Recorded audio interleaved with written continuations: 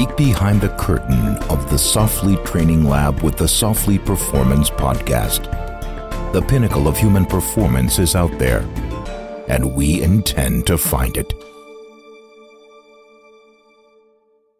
Welcome back to another Softly Performance Podcast Lunch and Learn series, Chapter 7, Occupational Stress, Episode 1.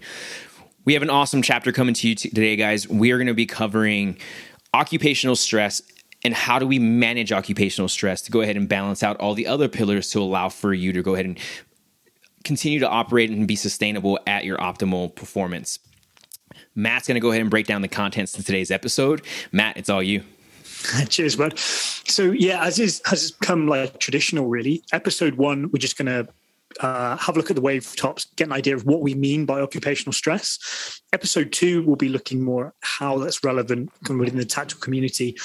And then, as ever, episode 3 will be finishing up with some practical recommendations and things that you can actually implement to make a difference in your life. So to kick us off, I guess like a rough definition of occupational stress is essentially any stress that's related or caused by your occupational job. And that could be physical, that could be psychological, it could be a combination of the two. But essentially, if we start off with like a mini exercise, if everybody takes 30 seconds or so to think back to a time when you felt really overstressed or overworked at a particular job. It might be maybe if you were working on a certain assignment or a project, or if you were deployed. Just try and think back to a time when you felt really burnt with work. And what we want to do is while you're kind of creating that image in your mind, thinking of the people you're working with, just have a check and see what's happening to your physiology. So think about what's happening to your heart rate, your blood pressure, to your palms. And it's just making that awareness or creating the connection that things that are psychologically stressful can have a very real physiological effect, and vice versa. And I know this is something that we've banged on about this whole kind of this whole mini series, but I think occupational stress is the one that where we can really see it. And essentially what we wanted to kind of go through today was to try and identify things that are potential stresses, both physically and mentally, kind of like related to occupational stresses within the tactical profession. And obviously I know that people immediately jump to the sort of the physical things like the rucking, like to doing real hard unit PT. But as big a factor is the sort of the hypervigilance and uncertainty and unpredictability rather around what we do. So sitting in a ready room while you're waiting for a tasking is something that's very stressful. On the face of it, if we were to kind of measure calorimetry or something like that in terms of energy expenditure, you sat down doing nothing, but that psychological kind of that always on, always waiting for something, that's hugely demanding for kind of human physiology. Yeah, it's crazy to go ahead and point that out just because of the fact it's, if you notice there's an external stressor from a psychological perspective, it's going to create an uptake in sympathetic response, which from that sympathetic response, from a physiological state, we then go ahead and start seeing heart rate start to increase slightly, palms might get sweaty, eyes might start to dilate, I believe. Yep. You start to see these different changes happen from a physiological standpoint. Now, why does that matter? It's more of not knowing what those signs are. It's more feeling what those signs are to connect the knowing to it. So, Matt said it perfectly. When you're sitting in a ready room, getting ready to go ahead on a 3-hour mission that just got hit up 12 hours prior, you had to go ahead and go through mission prep. You had to get your gear ready. You had to make sure you had to brief everybody, make sure everything was ready to rock and roll, and wheels off in the next 40 minutes. Sitting in that waiting room, getting ready to go. Like, individuals who have been in that position know what that feels like. We can go ahead and talk about a police officer, an LEO officer, a law enforcement officer who is sitting inside their car waiting for calls, right? That hypervigilance that we're talking about, when we go and look at the awareness scale, when we go from white all the way to black and in between, there's a reason why we utilize that scale, especially when it comes to our occupation as a whole, because it allows for us to kind of understand where we might be at, to where we can kind of decrease from that state afterwards or before going in, so that you have the right arousal state to go ahead and perform your job. And we've talked about, the individual zones of optimal functioning in the past. We've talked about understanding how to manage arousal. We've talked about psychological, emotional state. Now we're going to go ahead and put it all together when it comes to our occupational stress and how to manage it to where we can get the most out of us. And one big thing that, I keep hearing in this realm of the occupation of the tactical professional is readiness. What does readiness really mean? There's no, I don't have a definition for it. And when it comes to that, I do have an equation that can give us readiness, which is going to be sustainability times consistency equals readiness. Meaning if you can go ahead and be sustainable in doing all the things correct, sleeping, eating, managing, CNS, psychological and emotional state, as well as occupational state, or stress, you then are able to perform your job at a high intensity a little bit more consistently, to where, again, you're not being, one, burnt out, two, increasing your risk to injury and potentially death, right? So we're learning how to create that buffer from all of this as a whole. So when we go and talk about these stressors and these responses, you should know what we're talking about when you're actually there, especially even if you're listening to this and you're not a tactical professional and you're someone who works in a very psychological demanding job, meaning you have to create a lot and you have to give presentations and you have to do public speaking. That is still considered occupational stress. So it doesn't have to, just like we said earlier, it doesn't have to be the physical where, I have to go ahead and get out of the vehicle and chase someone. That's stress. Or I got to go ahead and put full gear on and do a thing, or a firefighter has to put full loadout on and go do something. That's not what I'm talking about. What we're talking about here now is looking at individuals who work at those higher levels in the corporate world, right? And the reason why I say that, because we have individuals that work and live in that realm. That also takes a toll on you. That's occupational stress. It might not be physically demanding, but it is psychologically demanding. And what we've found over the past 4 months with the case study that we're currently running is if we can balance out the physical stress, right, we then can manage the psychological stress. Why? Because again, the weight of the brain is through physical, through touching, through doing these things, to where you're actually creating this action to where the brain can take it, process it, and help, have this ability to go ahead and flex and stretch, but not snap.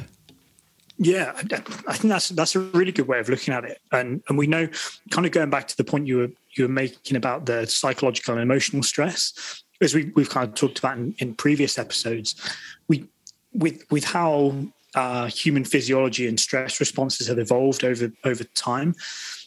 We know that, like, actually the physical stresses, the like giving chase, the close combat stuff, that's something that we're kind of better equipped to deal with from a stress response perspective, because it's like an instantaneous stimulus. You've got to respond, you've got to react, fight or flight. And then the stress goes away, or the stimulus goes away, and the stress goes away afterwards, and everything kind of comes back down to that baseline. Where we kind of have problems are those longer, kind of extended stresses, like knowing that the project has a deadline that's coming up, or as we're seeing more and more now in the tactical world, like the admin and the paperwork side of the job, where there might have been one acute incident. We'll kind of use the foot chase example, where the nervous system and the body kind of responded appropriately in quotations. But then once it kind of went back down to baseline, and we were forced to then spend some time doing the admin side, where you're reliving that trauma potentially, and you're kind of stressed that you've got to do something that's associated with that task. That's when we start to have some problems, because we kind of get locked into that chronic stress syndrome type deal. Yeah, I like to go ahead and look at that think of it as an IV. The IV bag is full of occupational stress, and with an IV, when you have it in your system, you can adjust the flow of it.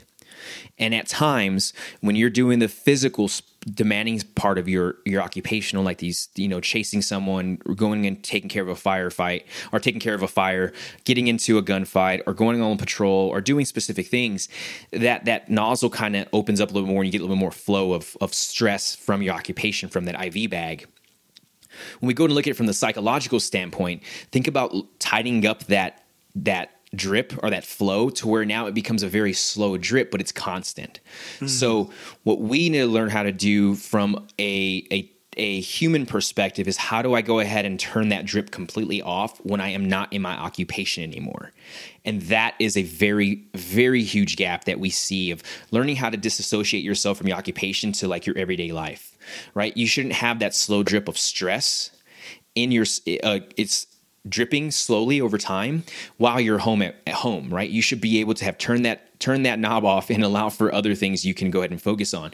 What it does for you then, it then keeps the bag full to allow for you to handle handle that psychological stress when you get back into your when you get back to work.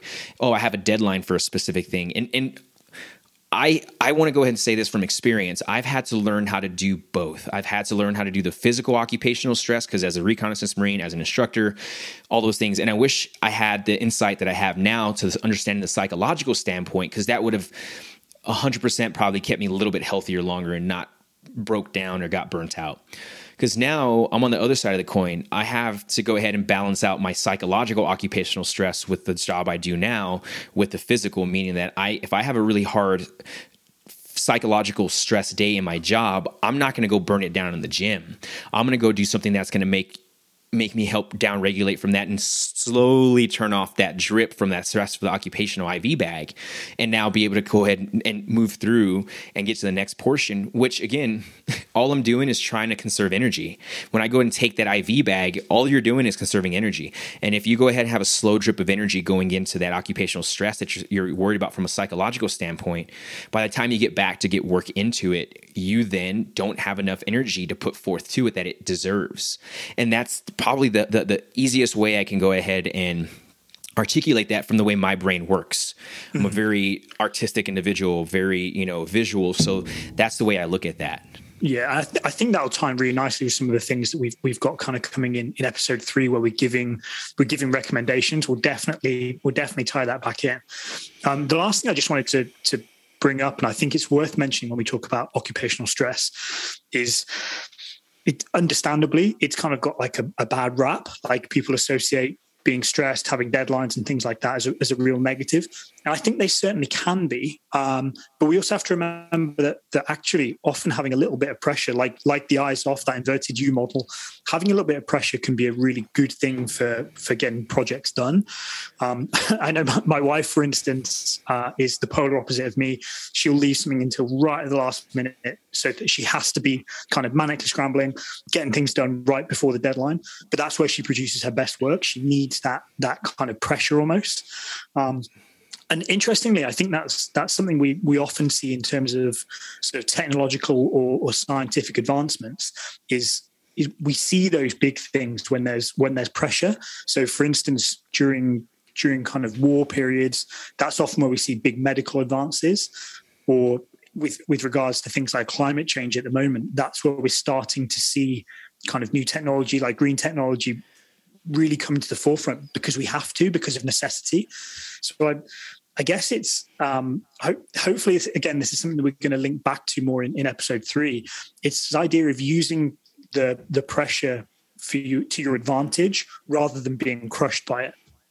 Yeah, and this goes back down to the idea of the stress model that we keep talking about, right? Being able to change the perspective to the current stressor to allow for us to prepare for follow-on stressors and regenerate how we need to, or be able to give our all in that time with that stress. Because again, we're not saying that we don't want you to be stressed. No, we understand with the job it comes. What we're trying to do is, how do we go ahead and teach you to conserve enough energy so when that does happen, you have the ability to go ahead and handle that stressor in that moment, and then you have the tools to go ahead and make adjustments to go ahead and regenerate the energy you need for future operations, future meetings, future projects, whatever it is you're doing. I guarantee you it will go ahead and make everything else around your life that much more simpler. And again, simple doesn't mean easy. It's just the task in which is simple, but it's still somewhat difficult. So I'm excited for the next 2 episodes. And dude, thank you for opening that up, Matt. I'm looking forward to getting this rolling. Cool, guys. Until next time.